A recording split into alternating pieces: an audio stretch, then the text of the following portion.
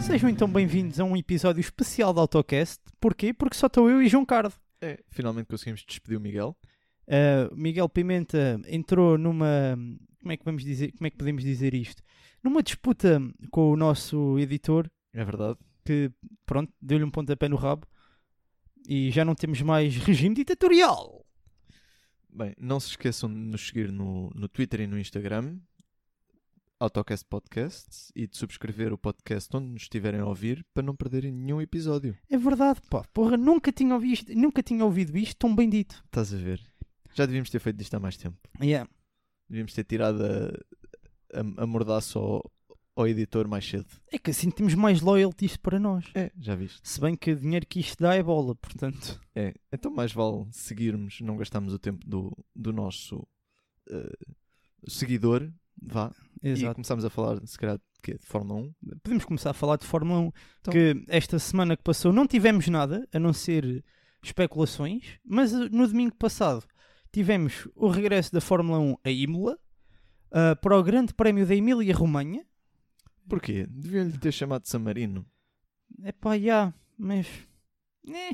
Eles este ano estão a tentar coisas novas, deixa-se estar, coitadinhos. Exato. Que teve como pole position Bottas, ao contrário do que aconteceu em Portugal. É verdade. Mas o vencedor foi o mesmo. Portanto, infelizmente. Não muda muito. Não houve, foi um fim de semana especial porque só houve uma sessão de treinos livres que foi no sábado de manhã, e no sábado à tarde tivemos efetivamente a qualifying, que fez pole position o Bottas, segundo lugar o Hamilton e terceiro lugar Verstappen. Portanto, teve um arranque horrível e passou logo para quarto. Portanto, mais do mesmo e não há muito a dizer. Pois. Isto no sábado. No domingo tivemos Bottas a liderar durante grande parte do tempo, até ter apanhado restos de uma asa dianteira de um Ferrari do Vettel. Yeah. Engenheiros de Vettel disseram que o carro não tinha problemas nenhuns pelo que viram na televisão. Claramente beberam tinto a mais. Tinto italiano é sempre bom. Não sei. Aquelas garrafas é que são um bocado feias. Acontece. Mas pronto. E pronto, que fez com que o Bottas ficasse com o fundo plano do carro danificado. Que fez com que Verstappen passasse para segundo, que pronto, ia ser uma coisa nova nas últimas 3 corridas. É verdade.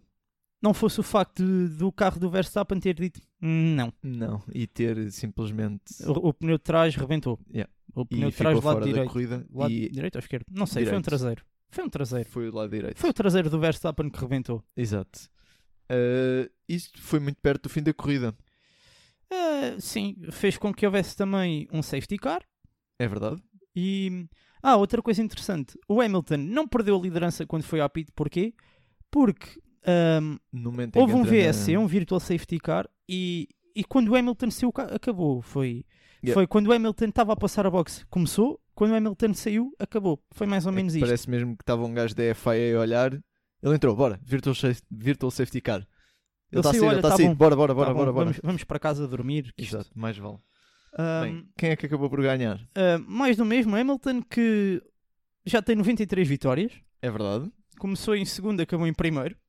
Temos também, com esta vitória do Hamilton e do Bottas em segundo... O Bottas em segundo lugar, exato. O Constructor Championship vai para a Mercedes. 7 vezes campeões seguidas. É verdade. Que ultrapassaram o recorde da Ferrari, também da altura do Schumacher. Portanto, que foi de 99 a 2004. E depois, em terceiro, tivemos Danny Rick, que não se esqueceu de fazer o Shui, incluindo o Hamilton, que também bebeu do sapato de... Isso é que eu não percebi. De Daniel Ricciardo. Não percebi. Não sei. Pensa assim, estamos em tempos de Covid, mas eles não se preocuparam foi com o pé de atleta. É verdade, é chato. É um bocado chato. Tanta atenção no Covid e no pé de atleta nada. Pouca vergonha. Agora, a minha pergunta... Quem ficou a rir são os gajos da Cansten. É verdade. A minha grande pergunta é, será que o está-me a falhar o nome do gajo. O Cyril. O Cyril Abiteboul. Vai fazer 2 tatuagens? Não, ele já disse que não é só uma. Está mal. O que é que nós podemos tirar daqui? É que com o terceiro pódio, do segundo pódio, aliás, que foi o terceiro lugar, do Danny Rick agora em Imola, a Renault vai passar um bocado mal ou não? Vem o Alonso, que é um piloto com muito... Sim, com muito crédito, apesar de tudo. Com muito crédito também, apesar daqueles anos de McLaren Honda terem sido horríveis. Mas também não tinha o melhor carro. Era o motor. Mas depois também, quando mudaram o motor para a Renault, viu-se o problema de aerodinâmica que os McLarens tinham na altura. É verdade. Vem Fernando Alonso com os seus 40 anos fazer uma perninha. Basicamente é como um jogador de futebol quando vai tipo... Se pensares bem, o Iceman também está... Epá, mas Kimi é Deus, pá. Está bem, mas há muita gente que diz que Alonso também é Deus. É verdade. Alonso, a nível de títulos, tem mais títulos que o Kimi. Que é um facto. Tem 2 vitórias no Campeonato Mundial. 2004 e 2005. Não, 2005 e 2006, peço desculpa. Que depois nunca mais ganhou. Esteve muito perto de conseguir nos seus anos de Ferrari. E também nada mais. E talvez no primeiro ano McLaren também, quando foi parceiro do Hamilton, também tenha estado perto. Mas sou sincero, não me recordo. Não, esteve perto, mas não foi muito... Não foi grande luta. O campeonato esse que foi ganho efetivamente por Kimi Räikkönen em 2007 e depois a Ferrari deu-lhe um chute no cu. Pronto, temos mais alguma coisa sobre Fórmula 1? Que o Grande Prémio de Portugal foi o único assim com muito público. É verdade. Agora o Bahrein não vai ter e a Turquia também não. Portanto, olha, já foi. Acontece. Imola era para ter público, estavam vendidos cerca de 13 mil bilhetes, mas com a evoluída situação de Covid a Itália, não. Eles decidiram por bem tirar o público. Exato. Se calhar fizeram bem. Não sei. Quer dizer, eu que estive lá não posso queixar. Lá em Portimão, porque vi. Mas efetivamente aquele tipo de desorganização era completa. Tipo, aquilo não havia organização completamente nenhuma. Mas já passou muito tempo, não vamos falar mal, porque pronto. Quem se lixou com isso também foi o Miguel Oliveira, que podia vir correr a Portimão com público na MotoGP. Pela Tech 3, acho que é assim que se chama a equipa, e à conta de... E também de Filipe Albuquerque, que à conta de... Da desorganização do autódromo não tiveram público. Ou seja, os maiores prejudicados foram mesmo... Para além de... Pronto. De quem gosta de MotoGP de quem gosta de MotoGP foram eles os dois, porque Filipe Albuquerque ia consagrar-se campeão cá em Portugal, e o Miguel Oliveira, pronto, era por fim a correr a Portugal. Sim. E pronto, acho que já não temos assim então driver market. Driver market também não temos assim nada. Não tivemos a confirmação de Kimi e do Giovinazzi na Alfa. É verdade. Mas de resto foi uma semana muito e Tsunoda testou para a Alfa Tauri, e depois do quarto lugar do Kvyat, do Torpedo, o Helmut Marko disse que este resultado não ia mudar muito o destino do Kvyat. Agora resta saber se ele vai continuar, que eu tenho quase a certeza que não. Muitos anos na B-Team da Red Bull e não evolui. Ele fazia melhor se calhar em sair e ir para uma equipa tipo AS. Sim. Sair mesmo do programa da Red Bull e ir para uma AS, porque a AS também está necessitada de dinheiro e ele conseguiu levar patrocínios da Rússia. É verdade. O que por um lado é bom, por outro é mau, porque teríamos sempre o GP de Sochi. Sim, mas... não sei. Exato. E depois assim, o outro lugar que está assim mais tremido também é o de Albon, que supostamente era até ao final desta corrida em Imola que ele ia conseguir ou não o seu lugar da Red Bull. E depois do safety car... E spinou. Honra a Vettel. Dizem que... Spinal, exato. Foi honra a Vettel. Porque Vettel não spinou ou spinou? Eu não me recordo. Vettel nos free practice só. Acho eu. Mas na corrida não. Na corrida não. Portanto, olha, temos um bocado de pena. Mas acho que não há assim mais nada. Bem, como na Fórmula 1, no mundo dos carros de estrada, também foi um bocado lento esta semana. Foi normal. Mas eu digo-te uma coisa. Alguma vez sonhaste em ter um Renault 5 futurista? Não. Não? Então olha... Há um designer italiano que te fez um favor. Não era suposto teres dito não. Ok. Então sim. Ok, boa. Há um designer italiano que te fez um favor. Fez um Renault 5, mas só com futurista. Assim, 2030, diz ele. Que agarra em muitos dos pormenores do Renault 5 original e possui a linguagem de design da Renault atual, de certa forma. E os conceitos até são engraçados. Mas sabes o que é que me parece? Parece-me um Twingo um bocado em esteroides, da parte de trás. Sim, mas isso é a linguagem de Renault para segmento A. Sim. Eu diria que também fazia lembrar um pouco o Twingo e todos os de segmento A, porque tem todos o porta-bagagens assim, portanto. Mas eu incrivelmente até gosto disto, pá.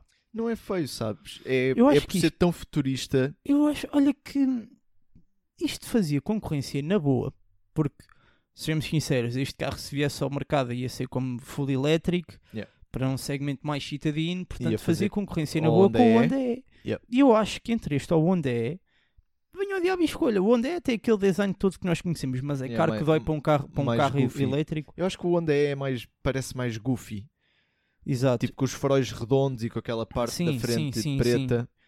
Parece mais parvinho. Eu não sei, se a Renault fizesse este carro... Ia vender. Ia vender. Se fosse totalmente elétrico e por uma concorrência direta ali ao Honda E... Pá, e se eles conseguissem pôr este carro no mercado por 20 meios, 20 altos... Sim. Já era um ganda tiro era à um onda. Ganda negócio. E também porquê? Porque a Renault tem o Zoe. É verdade. O Zoe não é feio. Epá, não é feio. O primeiro era horrível, o segundo está muito agora melhor. Já é melhorzinho, sim. Mas este carro, acho que pelo menos se houvesse um carro com este design, pá, chamava mais a atenção do que um Zoe, porque um Zoe basicamente é um Clio, que não é assumidamente um Clio. Mas tem muitas parcelas. É o segmento, o interior é todo igual e tudo mais. Pá, e pronto, é assim. É um Clio numa crise de identidade. É um bocado. Tipo, imagina... Tu querias ir para engenharias, mas tens média para entrar, pá, num curso que não gostes tanto. Tu querias ir para engenharia, mas entras num curso que não gostas tanto. Estás ali um bocado a definir se queres continuar lá ou não. Como eu vejo um bocado o Zoe. Acho que estás a pensar muito no assunto. Está numa crise de identidade. Acho que estás a pensar demasiado no assunto. Se bem que se eu fosse comprar um carro elétrico, porque este carro assim também, sabes o que é que fazia concorrência? Com o E208.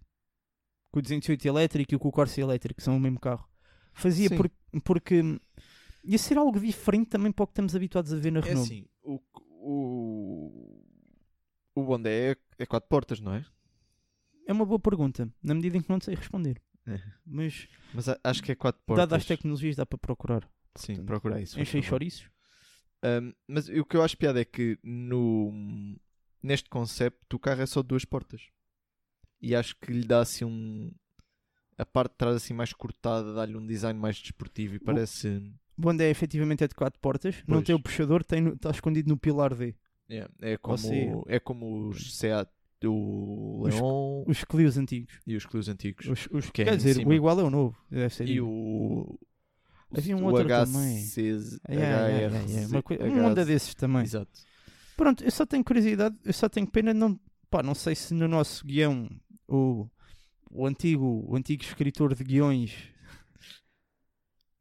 se meteu fotos do interior. Terei que abrir o site. Não, do interior acho que não há fotos do interior. É pena, porque um dos pontos também muito fortes do Honda é efetivamente o seu interior.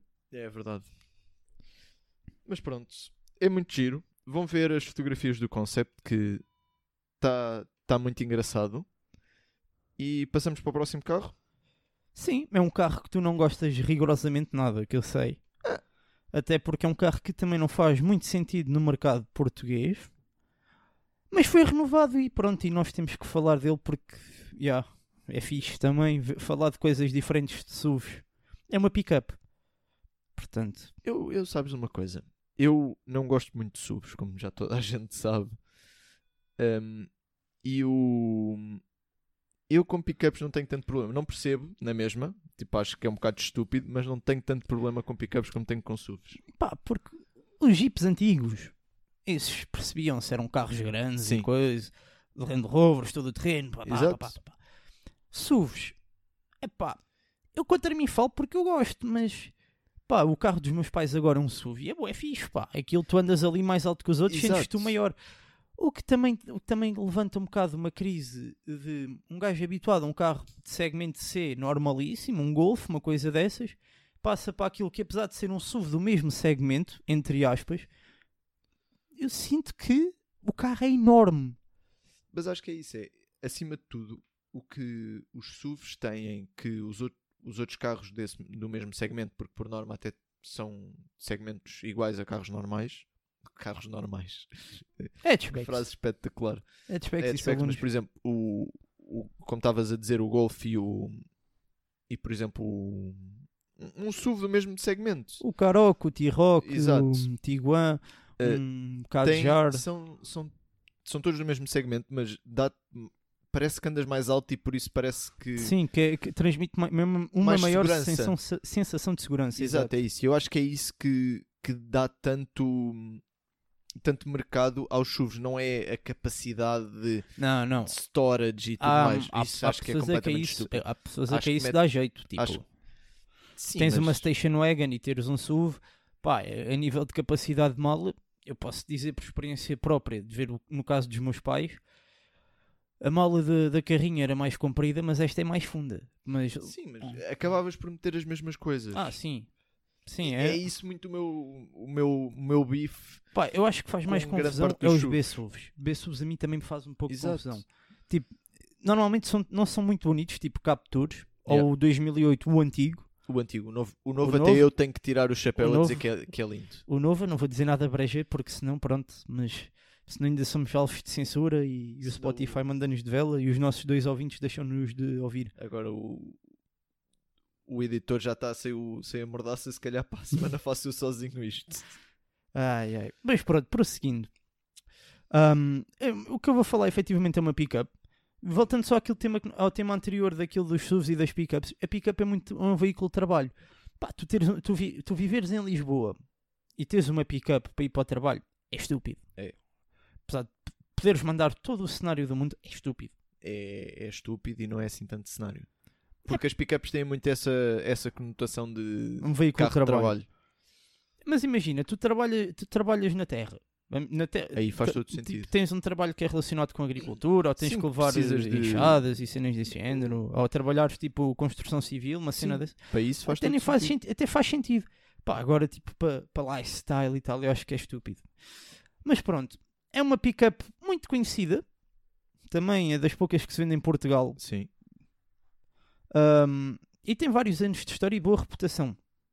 Foi renovada. Falta do quê, João Pedro, sabes? Não. É a Nissan Navara. Mas foi renovada agora, tipo, não deve mudar muito, mas também, vou ser sincero, não pesquisamos muito também. Mas vamos falar em específico de uma versão que é Pro 4X. Nome complicado. Forex. Isto não é um esquema em pirâmide. O design foi alterado do modelo base para este pelas razões óbvias. Porquê? Porque é uma versão mais desportiva da mesma. Pronto, é isto. Jantes pretas. A grelha, por acaso, eu acho que a parte da frente está bué fixe. Eu acho que o carro está engraçado, mas não vejo isto como carrinha de trabalho. Não, isto é mais para fazer tipo concorrência à Ranger Raptor. É um bocado isso. Eu vejo isto mais para fazer concorrência à Ranger Raptor. Porque a Ranger Raptor, que aquilo, meu Deus, aquilo para todo o terreno, para capacidades de todo o terreno, é brutal. Eu nunca conduzi, tenho bué pena mesmo, não sermos deste tipo de youtubers, em termos show áudio, porque levar aquilo para todo o terreno deve ser, tem um ângulo de ataque, tem depois aquela, não sei, o melhor vídeo mesmo, há dois, que é o do Hammond, que foi preparado pela Forte, portanto... Exatamente, é um bocado biased, mas nota-se que ele gosta que é fixe. E depois foi outro, que foi um ensaio, que acho que o JM Reviews fez. O cara online TV não sei, mas se fizer vão ver, porque vale sempre a pena. É sempre engraçado. Mas foi o do Volante, o programa da SIC Notícias. Sim. Que eles fizeram um ensaio àquele carro, que eu estava a ver esse programa com o meu pai e ficámos os dois tipo, depois vimos o preço e, bem, olha, vamos fazer o jantar, porque não dá. Mas acima de tudo é muito isso, estes carros com os motores europeus é um bocado cocó. Porque parece muito carro para ser puxado por 2 litros. Tem que ser... Exato. Se bem que hoje em dia com o downsizing dos motores já tens 1300 a fazer 100 cavalos e mais do que isso. Sim, mas nem tanto. Já tens... 1000 de cilindrada, tricilíndricos a fazer. Exato. Pontos fracos desta Navara é essencialmente a parte de fora, o exterior está muito fixe. Esta a Pro 4X, ou Forex. Mas o interior é que é horrível. Eu sinceramente... O interior é exatamente igual a um Nissan Micra. É? Eu ainda nem vi o interior, sinceramente. Está desatualizado. O que eu quero dizer com isto é que tipo, não tens um... Não é que isto faça confusão para quem vai comprar isto, mas hipoteticamente para o preço que tu vais pagar por este carro, estás a pagar muitas capacidades de mala e de reboque que o carro efetivamente possa vir a ter. Exatamente. Mais todo o terreno. Mas tu vais comprar este carro e não tens um infotainment melhorzinho, não tens um quadrante 100% digital. Epá, eu não sei, eu vejo isto um bocado como a Nissan não evoluir a reduzir custos à força toda, a apostar tudo no exterior e a não meter no interior. Isto faz-me lembrar muito o interior de um Micra. É um bocado, mas sabes o que é que eu achei engraçado? O quê? Caixa manual. Sim, porque... Não estava à espera. Eu estava. Por algum motivo não estava à espera. Eu estava, há que haver esperança. Pronto, só falta mesmo falar em termos de motor, que é o que interessa. Pá, vais ter só que é um 2.3 diesel, turbo diesel, não é? Uhum. Pronto, óbvio. 190 cavalos e 450 Nm de binário. Que não é mau, mas podia ser melhor. Não, chega, tem muito binário. O importante destes carros é mesmo o binário, que é para ter forças em baixo. Mas parece-me que um 2.3 a diesel parece-me poucos cavalos. Mas também o motor é para durar. Este motor é mesmo um motor de trabalho. Sim. Que é muito binário para puxar. Basicamente é um motor para puxar. Não é para puxar tipo corridas malucas na Vasco da Gama. Exato. Mas é para puxar tipo cenas e para fazer todo o terreno e coisas desse género. Sim, e para isso faz sentido.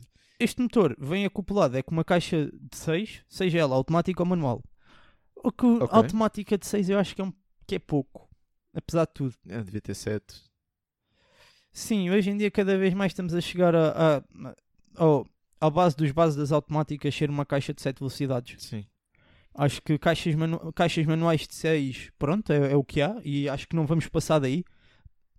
Assim, tipo, em veículos de massa, acho que não vamos passar das manuais de 6. Mas automática de 6, só não há. Tenho uma pergunta para ti. Temos preços para este carro? Não era o que eu ia dizer agora. Não temos qualquer indicação de preço para isso Portugal, pelo menos. Nem sabemos se ela vem, portanto... Bem, quem quiser uma Nissan Navara muita gira por fora, por dentro é um bocado... Por dentro é um bocado flop, foda. pelo que nós tivemos a ver. Já sabe, tem esta versão Pro 4X. A Pro Forex. É muito engraçada. Ela não troca moeda como no Forex, no Forex real, mas se calhar dão-te uma subscrição quando compras. Quem sabe? Depois acabas como aqueles gajos que vão passear os seus automóveis e a fazer revs e pronto, não interessa. O que interessa é que a atual versão, ou seja, a anterior à renovação, está à venda por desde 22.168 euros. Que não é nada caro, e assim se calhar já não... O interior já não fica assim tão mal, vendo bem. Se o carro ficar com este preço de 22 mil euros, por um carro que tem aquela capacidade de mala, tem aquele poder todo de binário, 22.168 euros, afinal já não me parece assim tão mal o interior. Isto claramente é uma nova edição, ou eles vão fazer facelift à Navara toda e isto é só uma? Pelo que eu percebi, é o R. Vá. É o R? É o R, mas acho que é só de style. Mas é um R completamente novo da nova linha da Navaro, ou é só da atual Navaro uma versão nova? É um novo visual só. É só um novo visual? É um novo visual. Então pronto. Quem quiser este carro, vá tentar comprá-lo. Nem sabemos se ele vem para Portugal ou não. Mas é o que eu te digo, olha que 22 mil euros e ter aquele interior de Micra... Este nunca vai custar 22 mil euros. Não, isto não. Esta não. Mas ter aquele interior de Micra por 22 mil euros e ter estas capacidades todas, acho que até é um estupendo negócio. Sim, mas lá está, para o nosso estilo de vida, de cidade e tudo mais, não faz muito sentido. Também tens a Toyota Hilux. Tens o Classe X. O Classe X, mas ripa em paz. Tens a Amarok, que também... Mas a Amarok tem motores melhores. A Amarok tem um V6, mas também tem outro preço. Sim, lá está. Bem... Vamos então mudar de assunto. Sim, vamos lá falar de outra coisa que tu gostas muito também. Gosto bastante. A Bentley anunciou esta semana o programa Beyond 100. Uau! Queres adivinhar o que é que isto é? Vão fazer mais de 100 carros este ano? Não. Pois. Este plano, basicamente, a Bentley diz que até 2030 vai se tornar completamente elétrica. O que até é uma coisa boa. A marca faz 100 anos, já estão a ficar velhotes e, portanto, eles decidiram mudar tudo para elétrico. Eu percebo. Bentley, grupo Volkswagen, se não me engano, corrijo-me. Está certo. Vai buscar powertrains à Rimac. Vais ter um Continental GT com as mesmas capacidades que o Porsche Taycan. Epá. Vai ser do caraças. Epá, vai, mas... Epá, não sei. Porque a Bentley nunca foi tipo Ferrari, Lamborghini e o caraças. Não é... Bentley sempre foi... Não é motores para fazer... Bentley sempre foi luxo, sempre foi... Exato. Sempre foram GTs, lá está, Gran Turismo. E eu acredito que para GT... em autoestrada. Acredito que para GT elétrico não seja péssimo.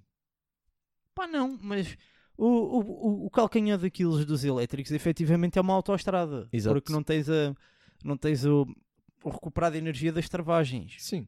Mas... Pá, interessante. Tipo, que a marca mais luxuosa do grupo VAG tornar-se 100% elétrica. Era uma questão de tempo. Era, mas... Epá, não sei. Isto vai ser uma coisa que vai custar muito. A muita gente. Mas a mim não vai custar porque pelo mandado da carruagem acho que não chega um Bentley. Isso é uma questão de tempo, amigo. Pois é, e sorte. E os Bentleys descerem de preço. Principalmente isso. Acima de tudo. Mas acho que vai ser minimamente interessante. Outra coisa que eu também gostava de saber era se com esta nova mudança para elétrico a Bentley vai tentar fazer, por exemplo, outro carro para além dos 3 que eles têm. Porque eles agora têm o Continental GT, o Bentayga e o Mulsanne, que é o de 4 portas. Será que eles vão fazer outro carro? Se calhar um mais desportivo? Se eles usarem o powertrain da Rimac, acho que isso era muito plausível. É muito plausível. Porque todos os carros do grupo VAG... O público-alvo de Bentley difere um bocado do público-alvo de todas as outras marcas do grupo VAG. Sim, é verdade. Mas, por exemplo, a Rolls-Royce não é bem o melhor comparativo porque não tem um carro pequeno. Mas a Rolls-Royce efetivamente é a concorrente mais direta da Bentley. Sim. E lá está. A Rolls-Royce também já disse que em princípio ia tornar os carros todos elétricos.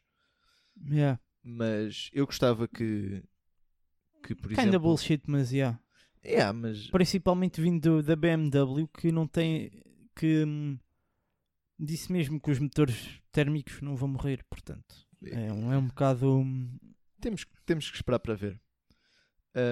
Mas estou ansioso por saber se isto vai mesmo concretizar-se ou não. O Bentayga já é um monstro a nível de peso. Porque tem todo o peso do luxo e tudo mais. Os carros no geral da Bentley são todos muito pesados. Tirando o motor, que é grande parte do peso do carro. Sim. Metendo baterias. Ele ainda fica mais pesado. Sim, mas lá está. O peso também ajuda com... O bicho que aquele motor elétrico não será. Não vai ter só um, vai ter 4. Não interessa. Certeza. Qualquer um deles, meu. Sim. Imagina o que é. Tu tiras um motor daqueles e metes num Smart. Tipo, semelhante ao que Aston Martin fez com o Signet. Com o Signet V8. Ei! Sim. Tu metes aquilo, tipo... Tu vais a Lisboa ao Porto em 10 minutos. Lá está, mas é assim. O que eu vejo mais é... o peso também ajuda muito com a... não só com a segurança, mas com a smoothness, com a... Sim. Com o facto do carro ser... O facto do carro ser totalmente confortável. Exato, e não para guiares, para seres guiado. Também. Ajuda muito também a que o carro seja muito pesado. Mas lá está, o Continental GT não é para seres guiado, é para guiar. Pois. E aí eu já vejo eles a tentarem, se calhar, reduzir o tamanho do carro, se calhar não, mas tentarem fazer um carro se calhar mais pequeno, com as mesmas características do Continental GT, para ser mais desportivo. Sim. Porque, como no nome diz, GT. Yeah. É o Continental GT. E se calhar eles fazerem um abaixo do Continental GT, abaixo, ao lado, se calhar tipo mais desportivo. Era engraçado. Marca que eu acho que vai dar muitas dores aos seus fãs quando se tornar 100% elétrica, porque é o futuro, ser a Ferrari. Qualquer uma das italianas desportivas, Ferrari e Lamborghini, quando virarem 100% elétricas, sim, vai ser uma dor principalmente por um motivo. É por causa do barulho. O barulho. Sim. Um Ferrari sem o seu barulho, um Lamborghini sem o seu barulho. Sim. Não é a mesma coisa do que um Bentley sem barulho. Porque os Bentley já quase não têm barulho. Exato. De qualquer forma. No interior, pelo menos. No exterior pode ter. Tipo... Mas não tem muito. A não ser que vais mexer com o escape e tudo mais. Em princípio não tem muito barulho. Mas acho que aí é que vai ser grande a dor. Mas é assim, nós já estamos a ver cada vez menos Ferraris a fazer barulho. Porque, por exemplo, o 458 fazia barulho. O V8 Naturally Aspirated fazia barulho. O novo 488 com 2 turbos já não faz um barulho muito bom. Depois o tributo... O turbo abafa um bocado o barulho. O tributo eles já conseguiram arranjar mais ou menos isso e já faz um bocado mais barulho. Mas o novo SF90, exato, o SF90, já tem parte elétrica. Já tem o sistema tipo PRS. É o Curse. Sim, basicamente. E acho que, por exemplo, pelo menos a Ferrari já está a dar um passo para isso. Não para se tornar completamente elétrica, mas para começarem a incorporar motores elétricos nos seus carros. E acho que isso é o primeiro passo que temos a dar. E quanto mais andamos para aí, menos vamos ter o withdrawal. Exato. Do nada, tipo, não há um carro com barulho. Exato. E eles nunca passariam tipo o 488 para completamente elétrico. Tinham que passar primeiro o Porto Fino. Eles ainda vão lançar o Puro Sangue, que é o SUV. Provavelmente esse sai muito mais cedo com motor elétrico do que os super desportivos que eles têm. Sim, porque o Puro Sangue vai ser literalmente concorrência ao Urus. Pá, e o Urus só por si já tem um bom barulho, apesar de ser turbo também, sim, mas já tem um bom barulho. Pá, vamos ver. Mas agora eu queria só levantar aqui 2 questões que era: tu acreditas que a Fórmula 1, fala-se muito dos motores da Fórmula 1, até pela questão da Honda, e lá está, estamos a falar de Ferrari, temos que obrigatoriamente falar de Fórmula 1. Sim. Com a saída da Honda, a Red Bull quer fazer um bloqueio ao desenvolvimento de motores, porque senão não tem capacidade financeira para prosseguir com o desenvolvimento, o que me custa um bocado a querer. A mim também, mas pronto. Eu acredito que eles tenham uma cota para gastar em cada desporto, e o da Fórmula 1 porque deve eles estar... teriam que comprar a operação da Honda e teriam também que fazer o seu desenvolvimento, que seria bastante dinheiro. Mas fala-se que a próxima geração de motores, para além de ser mais simples, ou seja, do que a atual, porque o que aconteceu muito com a introdução dos V6 turbo híbridos foi... Eles apostaram, em vez de apostarem num motor barato para entrarem mais construtores. Neste momento nós só temos 4, mas vamos só ter 3 construtores de motores. É verdade. 3 fornecedores de motores, como queiram dizer, que é a Mercedes, a Renault e a Ferrari. A Honda sai por razões económicas, mas continua no indicar que o motor é também um V6. Mas não é turbo.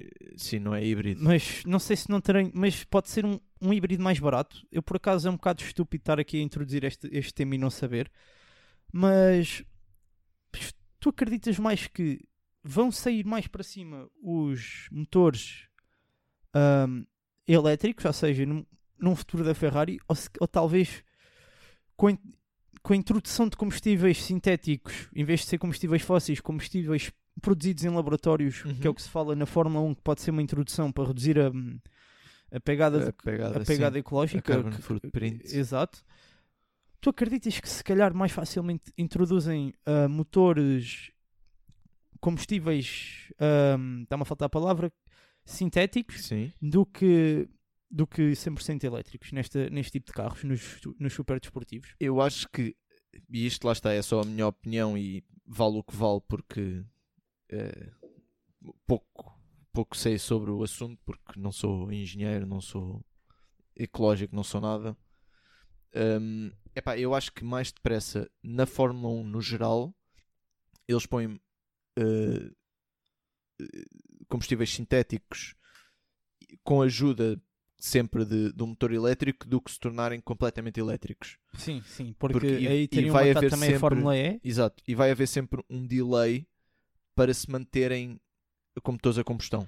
Porque o grande desenvolvimento de carros acontece efetivamente nas competições motorizadas. Tu tiveste o princípio dos faróis LED em Le Mans, acho eu. Sim. Agora os faróis a laser também. Tiveste os cintos de segurança nas 24 horas de Le Mans também. E... Tiveste a suspensão de ar em Le Mans também. Portanto, tiveste o ABS em Fórmula 1. Exato. Tiveste uma quantidade de evoluções que hoje em dia são a suspensão ativa da Williams que lhes deu o título a Prost antes do Senna ir para lá. E pronto, depois o carro da Williams tornou-se muito pouco competitivo quando o Senna foi para lá. Porque a FIA proibiu isso tudo. Sim. Foi um bocado estúpido. Mas lá está, nós vimos grande parte das evoluções vindas dos desportos motorizados. E eu acredito que, voltando ao início da conversa, mais depressa a Fórmula 1 faz outra vez downsizing do motor, o que me custa um bocado a acreditar, mas... Só falta ser um V4. Sim, mas... e aposta se calhar mais em combustíveis sintéticos e em parte elétrica, mas ainda com combustível, com motor térmico, do que passar completamente para elétrico. Sim, porque também acho. Tens a Fórmula E, que é um bocado... que só por si já é Fórmula 1 elétrica. Exato, ou das duas uma, ou eles faziam merge, não sei como é que se diz, uma fusão. Fundiam as duas competições e isso ficava um bocado flop, porque havia muitas... como é óbvio, a Mercedes vai sempre ficar, a Ferrari vai sempre ficar. A Mercedes já tem também a sua equipa de Fórmula E. Exato, mas há muita... A Dyson não ia continuar na Fórmula E. Sinceramente já nem sei se está, mas há uns anos estava. Não sei se continuaria. A Jaguar provavelmente também saía. Porque não há muita capacidade financeira de algumas equipas de Fórmula E para rivalizar com Fórmula grandes 1. marcas, até porque a Fórmula E tem regulamentos muito específicos. Exato. As baterias são todas para os mesmos. Sim. O que as equipas desenvolvem é o software. O que a equipa desenvolve efetivamente é o software e é aí que eles ganham. Mas esta questão que eu levantei agora dos motores é interessante. Dos motores de Fórmula 1. Porquê? Porque eu ontem estava a ver um vídeo que já deve ser velho. Não é velho porque os gajos já estavam de máscara, portanto, tempos de Covid, portanto o vídeo até é recente. Sim. E a Porsche esteve muito perto de entrar agora com a introdução dos V6 turbo híbridos. Sim, aliás, eles até desenvolveram um motor específico. Uma evolução do motor que eles usaram em Le Mans, que lhes deu a vitória, que era um V4 turbo híbrido também. Exatamente. E do 98? 99XX, acho que é ou 9XX, uma coisa assim. É o carro que ganhou as 24 horas de Le Mans durante anos, a competir com a Toyota. Eles desenvolveram esse motor e não foram por um motivo muito correto, digamos assim, por um motivo concreto, que foi é bué caro. O desenvolvimento de motores agora é bué caro. E isto, o facto de onde estar a sair, só está a prejudicar, sem dúvida, a Fórmula 1, porque só vamos ter 3 construtores de motores. Sim. O que, por um lado, deixa os carros mais próximos da capacidade de desenvolvimento aerodinâmico de cada equipa e da capacidade de condução de cada condutor. Sim. Mas é um bocado... E também com as novas regulações vais ter grande diferença, porque os motores, não digo que não vão valer tanto. Não, tu vais perder muito desenvolvimento aerodinâmico que já tens agora. Isso não, sim, mas lá está, vais ter que começar o desenvolvimento aerodinâmico quase do zero. Outra vez. E portanto, se os motores se manterem o V6 híbrido, provavelmente o que vais ver a diferença vai ser na capacidade de desenvolvimento da aerodinâmica. E como vai começar do zero, vais ver a Mercedes a desenvolver um carro do zero, vais ver a Ferrari a desenvolver um carro do zero. Ou seja, a temporada 2022 vai ser bastante interessante. Exato. É o que nós podemos dizer. Sim. E com Portimão lá, esperamos nós.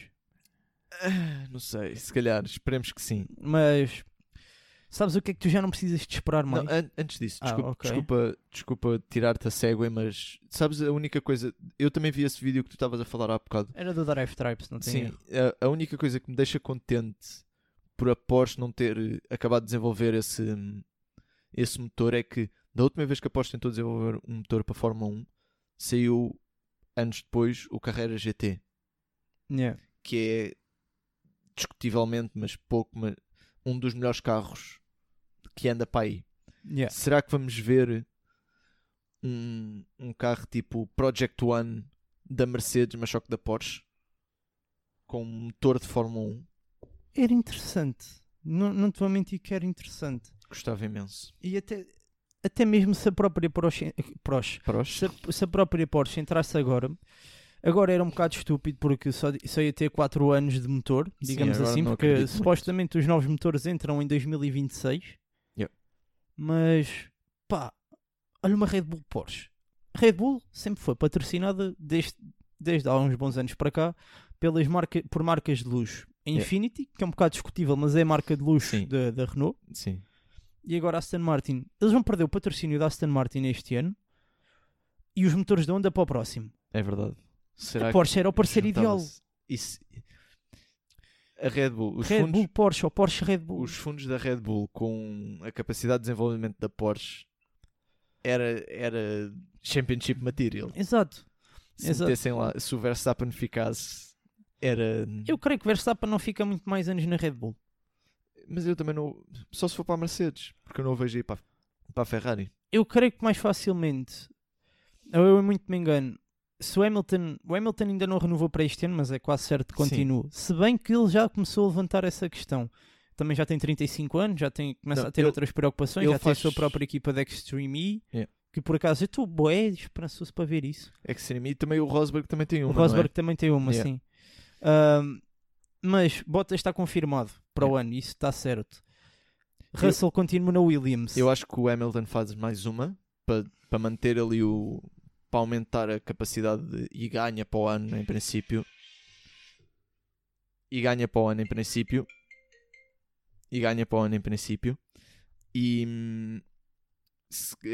é uma questão de vermos se ele sai ou não quando entrarem as novas regulações, que eu acho que é quando ele vai sair.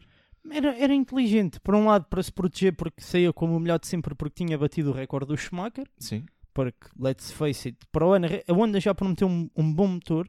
Sim. Mas pá, a Mercedes é o all package e protegia-se assim de sair em grande e pronto. Mas olha, para sairmos nós em grande também, vamos visitar, que sabes o quê? Não. A melhor garagem.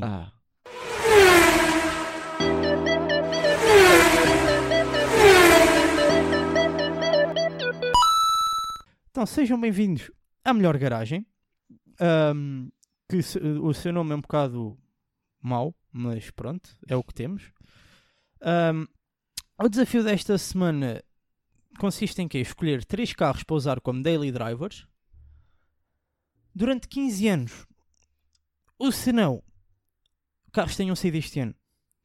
Ou seja, podemos logo aqui escolher altas bombas para termos durante 15 anos, mas tem que ser altas bombas que tenham saído este ano. E visto que foi o que apresentei e o vencedor da semana passada, não sei quem foi. Foste tu? Não fui eu. Não? Não. Então, mas começa tu. Não, porque eu estou a falar, começas tu, que é Phonics. Eu tive vários problemas com esta rubrica, com a rubrica desta semana, porque é chato escolher 3 daily drivers. Yeah.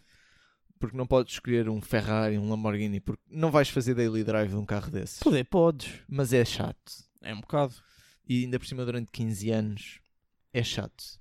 Supostamente, o que gastavas em gasolina em para-arranca dava para comprar um carro normal. Exato. Os carros que eu escolhi foi o novo Porsche 991, 911 992. Sim. Nunca sei a nomenclatura do carro. Não sei se o ano passado ou este ano, mas está um bocado acho que foi este ano o novo facelift. Bem, vamos fazer o ano passado e este ano. Pronto. Porque este ano nunca ninguém percebe a passagem do tempo. Até porque quem criou este desafio também é um bateiro. Portanto... Não está cá, portanto também não pode mandar vir. Esse Porsche, o novo MX-5 RF, que saiu um facelift este ano. Sim. E, por último, o Rolls-Royce Dawn, que também saiu este ano. O novo facelift. Pronto. Eu não fui para escolhas muito caras. O MX5 também não é muito caro. Pronto, mas foste para um Porsche e para um Rolls Royce. Yeah. Pronto, o primeiro carro que eu escolhi, nós fomos um bocado burros, nós podíamos ter aproveitado a navar. Yeah. Tinha facilitado muito. Podíamos ter escolhido o Honda E, que também já falámos aqui hoje. E que mas esse já é do ano passado. Acho que começou a ser vendido este ano, mas foi ano passado. Foi apresentado. Mas estou um bocado cagando. É o ano passado, este ano. Os carros que eu escolhi foram muito especiais, pá. Então. Foram muito especiais. O primeiro é uma Seat Leon Estate. Yep. Espetacular. Que é para ir com a família. Sim. O segundo é exatamente o mesmo carro. É um Audi A3. É um Audi A3. Boa. Exatamente o mesmo carro. E o terceiro, para as voltas na cidade, um Smart Forte elétrico. Foi este ano? Foi que eles só começaram a ser vendidos sem ser com motores térmicos este ano. Ah, ok. Yeah. Pronto. Gosto muito da tua escolha, tanto do Smart elétrico como da Leon. E o próprio Audi também está muito bom. Mas... Sim, mas lá está. Isso não podia ser só o Audi A3. Tinha que ser o Audi A3, tipo RS ou... Não, o próprio Audi A3 eu já ficava contente. Sim, mas não com o 1000 de cilindrada. Se for daquela coisa para escolher, tipo, toma... sim. Tinha que ser o RS. Yeah. Tinhas que escolher o RS. Ou pelo menos tipo, o S-Line muito bem spec'd out. Portanto, esta semana ficámos empatados. É verdade. Eu voto em mim, tu votas em ti. Exato. Agora tipo, tu votas em ti, eu voto em ti. Pronto, olha, já fui. Olha, acontece. Mas não, ficamos empatados. Não temos mais nada para dizer. Porque não somos muito prós a fazer despedidas nem aberturas. Mas eu vou ler o que está aqui. E pronto, por esta semana é tudo. Não, estou a brincar. Excelente. Por esta semana é tudo, efetivamente. Não se esqueçam de nos subscrever tanto no YouTube, Spotify, Apple Podcasts. Onde nos estão a ouvir, basicamente. Onde nos estão a ouvir, incluindo no YouTube, que pronto, queremos ver se metemos AdSense, mas com nenhum subscritor ou dois, ou lá o que temos não dá, portanto nem com isso fazemos dinheiro. Não te esqueçam também de nos seguir nas redes sociais, em Autocast Podcast, em Twitter, Instagram e mais lado nenhum, porque pronto. No Tinder também. Criámos agora a conta. Mas ninguém fez matches connosco. Acontece. Não somos big female streamers. Não se esqueçam, para a semana a mais, domingo às 18. Exato. Isto foi o Autocast. E não somos os vossos anfitriões Miguel Pimenta, porque não está cá. Mas somos o João Cardo e o Rodrigo Alberto. Exato. Aí vamos despedir a Rico Fazeres. Até para a semana. Uau.